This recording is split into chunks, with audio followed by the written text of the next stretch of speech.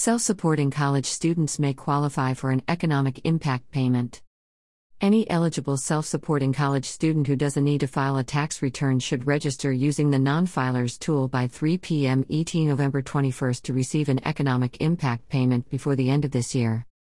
Generally, a self-supporting student who registers will receive a $1,200 payment if they are single or $2,400 if married, and file a joint return, and the student or their spouse cannot be claimed as a dependent.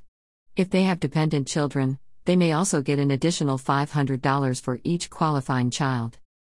Only self-supporting students who are not required to file a tax return should use the non-filers tool. Dependent students do not qualify. This means any student who is claimed as a dependent by their parents or someone else cannot get a payment. Recent college graduates may not have received an economic impact payment because they were claimed as a dependent by their parents or someone else. If their situation changes, these graduates may be eligible for the recovery rebate credit when they file their 2020 tax return in 2021. People who don't normally file a tax return may be able to register for an economic impact payment quickly using the non-filers tool on IRS.gov. Students who need to or want to file a regular tax return should not use the non-filers tool. This includes any student who had federal income tax withheld from their pay and wants to file a tax return to claim a refund.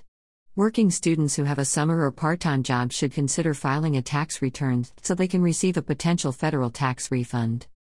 Anyone using the non-filers tool can speed up the arrival of their payment by choosing to receive it by direct deposit. Those not choosing this option will get a check. People can track the status of their payment using the Get My Payment tool starting 2 weeks after they register. Anyone who misses the November 21 deadline will have to wait until next year to claim the recovery rebate credit, if they're eligible, when they file their 2020 federal income tax return. Please enable JavaScript in your browser to complete this form. Name. Email. State/province. Comment or message. Submit.